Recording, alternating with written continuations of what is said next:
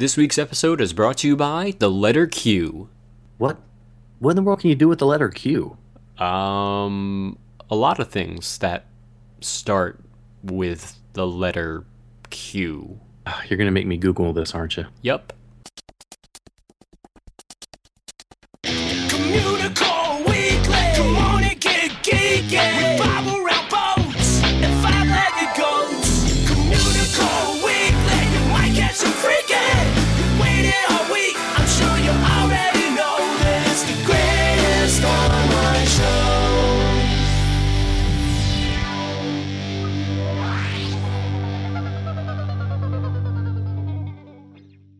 Hello, and welcome to Communicore Weekly, the greatest online show. I'm George. And I'm Jeff. And, George, we got an email the other day from a Communicore cadet named Adam over in Cape Cod, and he was kind of upset with you.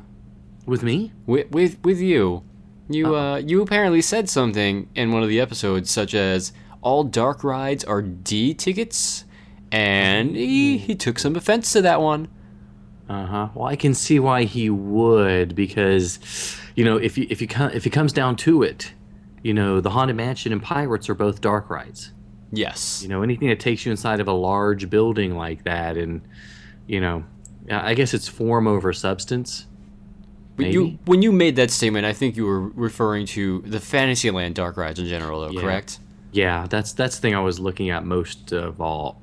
Yeah. So are you going to issue a formal apology to Adam? Yes, I should. I said, Adam, I apologize for making you angry. It really wasn't what I wanted to do at all. But no, seriously, yeah, I was thinking of the Fantasyland type dark rides, the much smaller scale as opposed to the larger e-ticket rides. See, well, there you go. He did say in the email at the end that he really does love the show and he looks forward to it each week. So, he was just joking. He wasn't really that angry. But we just wanted to make sure everybody's happy. It's time for Disney History.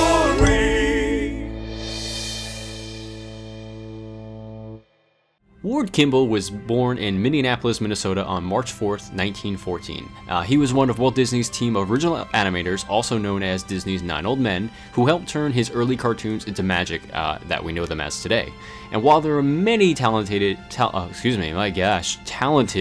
animators at Disney, I was combining talented and animator, creating Talentator, so we're going to go with that. And we always, that's another thing we do here at Communicore Weekly. We try to save the listeners time. That's right. We're trailblazers, and we're combining words to make your life easier.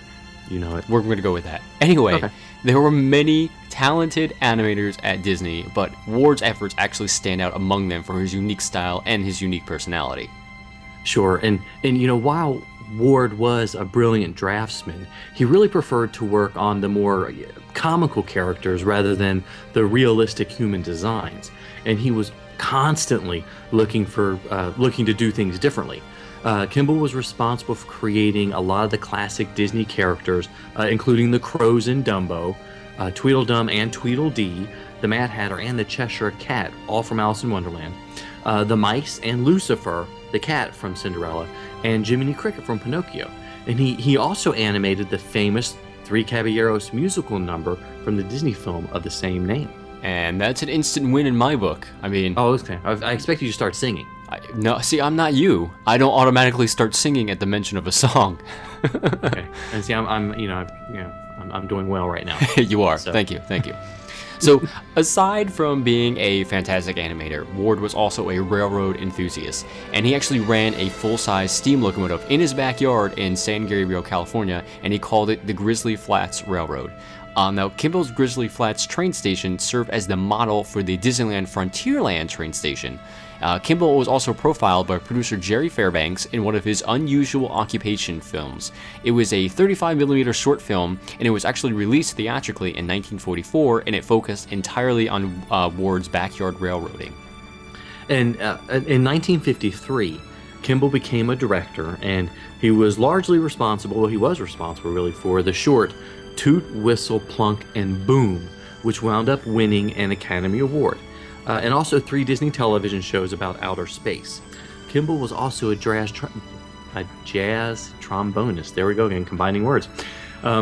He founded and led the 7-piece Dixieland band, the Firehouse 5 plus 2, in which he played trombone. The band had made 13 LP records and toured clubs, college campuses, and jazz festivals from the 40s to the early 70s. Now, for you youngins at home, LP records are like really big compact discs. Oh gosh. What's a compact disc? I've never heard of that before. Is that like an MP3, George? Yeah, imagine an MP3 that was about the shape of a plate. And there you've got a record. I don't know what that means. I'm just going to go on. I'm going to move on. So Kimball actually continued to work at Disney until 1974. He was working on the Disney anthology television series and being one of the writers for Babes in Toyland, creating animation for Mary Poppins. He directed the animation for Bedknobs and Broomsticks, and he also worked on the titles for feature films such as The Adventures of Bullwhip Griffin and The $1 Million Duck. And his last staff work for Disney was producing and directing the Disney TV show The Mouse Factory, which ran from 1972 to 1974. And after that, he continued to do various projects on his own, and he actually even returned a couple of times to do some publicity tours for the Disney Corporation. And he also worked on the World of Motion attraction for Epcot Center. So was he only the second of the 9 old men to actually work on theme parks? I think he was, yes. I think he was. So, okay, well, there you go. It's an extra special fact. So, Kimball also produced 2 editions of a volume titled Art Afterpieces, in which he revised various well-known works of art, such as putting Mona Lisa's hair up in curlers. Another one was showing Whistler's mother watching TV. Of course, that's what she'd do. And adding a communist flag and Russian boots to Pinky. While his only 2 acting appearances on film were an uncredited role as a jazz musician with his Firehouse 5 plus 2 in Hit Parade of 1951, and as an IRS chief in Mike Jitlov's The Wizard of Speed and Time. Kimball served as the host of the Man in the Moon episode of Disneyland in 1956. He appeared as himself in an episode of the popular TV show You Bet Your Life, which was hosted by Groucho Marx in 1954. And he hosted the 2nd season of the 1992 PBS series Tracks Ahead. So he's really done a lot of stuff, even outside of Disney. It's kind of amazing. And, I know he hosted the Man on the Moon episode of the Disneyland show in 1956. He was a big UFO enthusiast, too. That's a neat little fact. I think that's kind of awesome. But unfortunately, Ward died on July 8th, 2002 in Los Angeles, California, due to complications from pneumonia at the age of 88. But in 2005, the Disneyland Railroad actually named its newly acquired engine number 5 the Ward Kimball in his memory. He's a nerd, he's a geek, but we all like to hear him speak. So listen up to the words from his beat. It's George's Book of the Week. So I'm assuming that it's pretty obvious that I will collect almost any Disney-related book, especially if it's a theme park book. This week's title is a little bit different since it covers a topic I'm not really familiar with at all. Taking Gardening. a shower. Oh, gardening. Okay. Sorry. Wow. Okay. All right. Was that mean? Was that too much? No. Now all the Communicore cadets think I smell bad. I'm just kidding, guys. He doesn't smell that bad. All right, go on, George. Except when I'm down on the floor to heat. So, So the subject is gardening for this book. But the book does relate directly to Walt Disney World and the Disneyland theme parks. The book is Gardening with Mickey by Anne Groom, and it was published in 1990. It's spiral bound, and it has 294 pages. The book really is geared towards the gardener that's a Disney Parks fan, or even a Disney Parks fan that's a gardener. Like that really matters. Anyway. Yeah, does it make a difference? No, it doesn't make a difference. But for those of us without a green thumb, it's still a good title, and we'll get to that in a bit. Even though I have no knowledge of gardening outside of my wife telling me where to dig and how deep, I still found the techniques and terms presented fairly easy to follow, and I may have learned a few things. And it might not be the best book for beginning gardeners, but it does have some good info. Each chapter looks at a specific facet of gardening the Disney way. The first few chapters get the basics out of the way and then lead you to more complex types of gardening that you'll see at Disney, like container gardening, hanging baskets, topiaries, parterre gardens, and theme gardens, of course.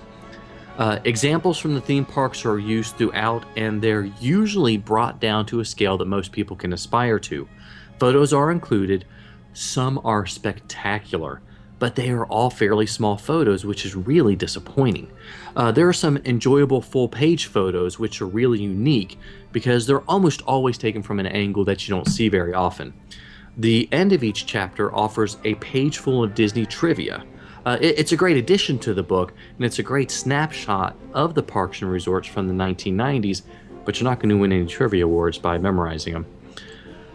So if you're looking at gardening in Disney, there are a few other books I can really recommend. The Disneyland World of Flowers is an odd title. It's really a look at the plantings of Disneyland from 1965. Did you review that one before? We did review it on a much earlier show. I thought so. Okay. Yes, we did. Hey, you were listening. I was listening. I thought you napped during these segments. I usually do. Okay, so the Secrets of Disney's Glorious Gardens has some great photos and smaller projects that you can do around the house. It's okay, but it was nothing that I thought was spectacular. Now, one of my top 10 Disney books of all time is The Gardens of Walt Disney World Resort from 1989. It is a large format book with so many amazing photos. It's really a fantastic time capsule and one that every Walt Disney World fan should own. Sadly, it is very expensive and goes for more than $200 on the secondhand market. I'll put a link on the page for this show on CommunicoreWeekly.com, so if you want to get the listings of all these books, they'll be up there. But this week's book was Gardening with Mickey by Anne Groom. If it's a legend that you seek, come on and take a peek at the window of the week. Ken Anderson Bait Company. Now, this window is located above the market house at Disneyland. Ken Anderson actually began his career at Disney in 1934 and worked on the Silly Symphonies before becoming art director on Snow White and the Seven Dwarfs. He also wrote for many other classic Disney films such as The Jungle Book and Robin Hood. In the 1950s, Anderson moved to WED Enterprises and became art director for many of the Fantasyland attractions and contributed concepts for other rides such as the Haunted Mansion. Though he retired in 1978, he still developed designs for special projects such as Epcot. Anderson was a fly fisherman, and Walt honored him with this window as a joke since fly fishermen do not use live bait. Sometimes you might see it, sometimes you don't. Hey, look, what's that? It's a five-legged goat. Now, while you're shopping at Big Top Toys on Buena Vista Street at Disney California Adventure, you may spot a painting of the ringmaster of the circus. This is actually Ray Spencer, who was the creative director for Buena Vista Street during its construction and redesign when California Adventure became a very good park. You know, it's interesting over the past couple of years that we've seen still living Disney cast members being honored, so to speak, in the parks. Yes, they're getting their own five-legged goats while they are still with the company. Which, I think is pretty cool for most of them. But some of them are a little weird. I'm not going to mention which ones I mean. Do Fantasyland, but or Big Thunder Mountain Railroad Company owner. Don't know what you're talking about. Okay, good. Not a clue. We'll save that one. So, but that's okay. It's a good way of honoring them, and I wonder if it's more of a, I don't know. It's just weird how we haven't seen that before. Listen, it gives us more five-legged goats. I'm okay with it. We're happy with it. Just there we go. Keep talking, and we can do another show next week. So. Exactly. So thanks, guys. Exactly. Well, thank you guys so much for watching, listening, and absorbing. Yeah, be sure to leave us a comment and rate us on the iTunes. Yes, we love the ratings on the iTunes. And email us at communicoreweekly@gmail.com with any questions. If you want to complain about Jeff or get angry at Jeff. Back up. It's a perfect. You're only saying that because someone was angry at you. Just because someone was angry at you doesn't mean they're going to have to be angry at me next. I never say anything controversial whatsoever on the show, ever. Okay, which is true. So, anyway, so full day email park, us by the way. at communicoreweekly@gmail.com. Do it? I said full day park, by the way. Oh, full day park. Nothing controversial at all. Anyway, Gotcha. go on. Well, okay, so for the fourth time, I think people can email us at communicoreweekly@gmail.com. You can also like us on the Facebook at facebook.com/communicoreweekly. Yep. And if you don't have time to email us, you could follow us on Twitter and send us messages that way. We love interacting on Twitter. I'm at ImagineNerding and he's at Jeff Heinbuck. And for Jeff Heinbuck, I'm George Taylor. And for George Taylor, I'm Jeff Heinbuck. Thanks so much for listening. We'll see you next time on Communicore Weekly, the greatest online show.